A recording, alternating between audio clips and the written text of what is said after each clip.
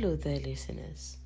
Thank you for joining me again today as I continue to share tips on how to enhance our ability to hear from God. Today, I will be sharing the fourth tip on how to enhance our ability to hear from God.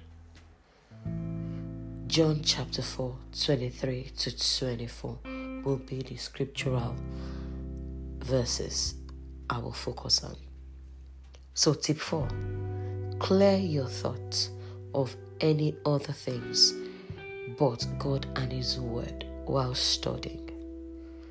Someone once said, you cannot stop birds from flying over your head, but you can stop them from building their nests on your head.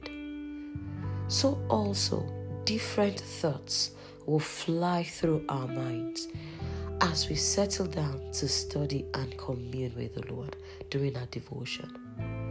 We need to be deliberate to clear out our minds of thoughts, but the Word of God. We have to be intentional to clear our minds of thoughts, but the Word of God. Practical ways of doing this could be jotting down the most important thoughts that come to mind. For example, while studying the Bible, you remember the phone calls you need to make, then we jot it down. The more our spirit gains supremacy over the flesh, the easier it becomes for us to stay focused, studying and meditating on the Word of God, thus enhancing our ability to hear from God.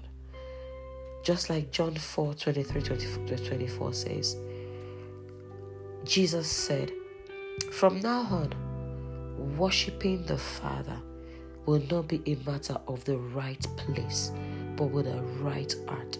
For God is a spirit, and He longs to have sincere worshippers who adore Him in the realm of the Spirit and in truth. We are spirit beings, as I said before, and we can only commune with God with our spirit being.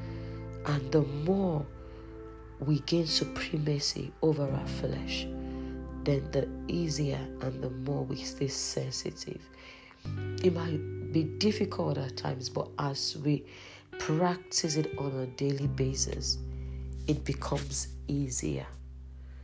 Thank you once again for joining me. God bless you, and bye for now.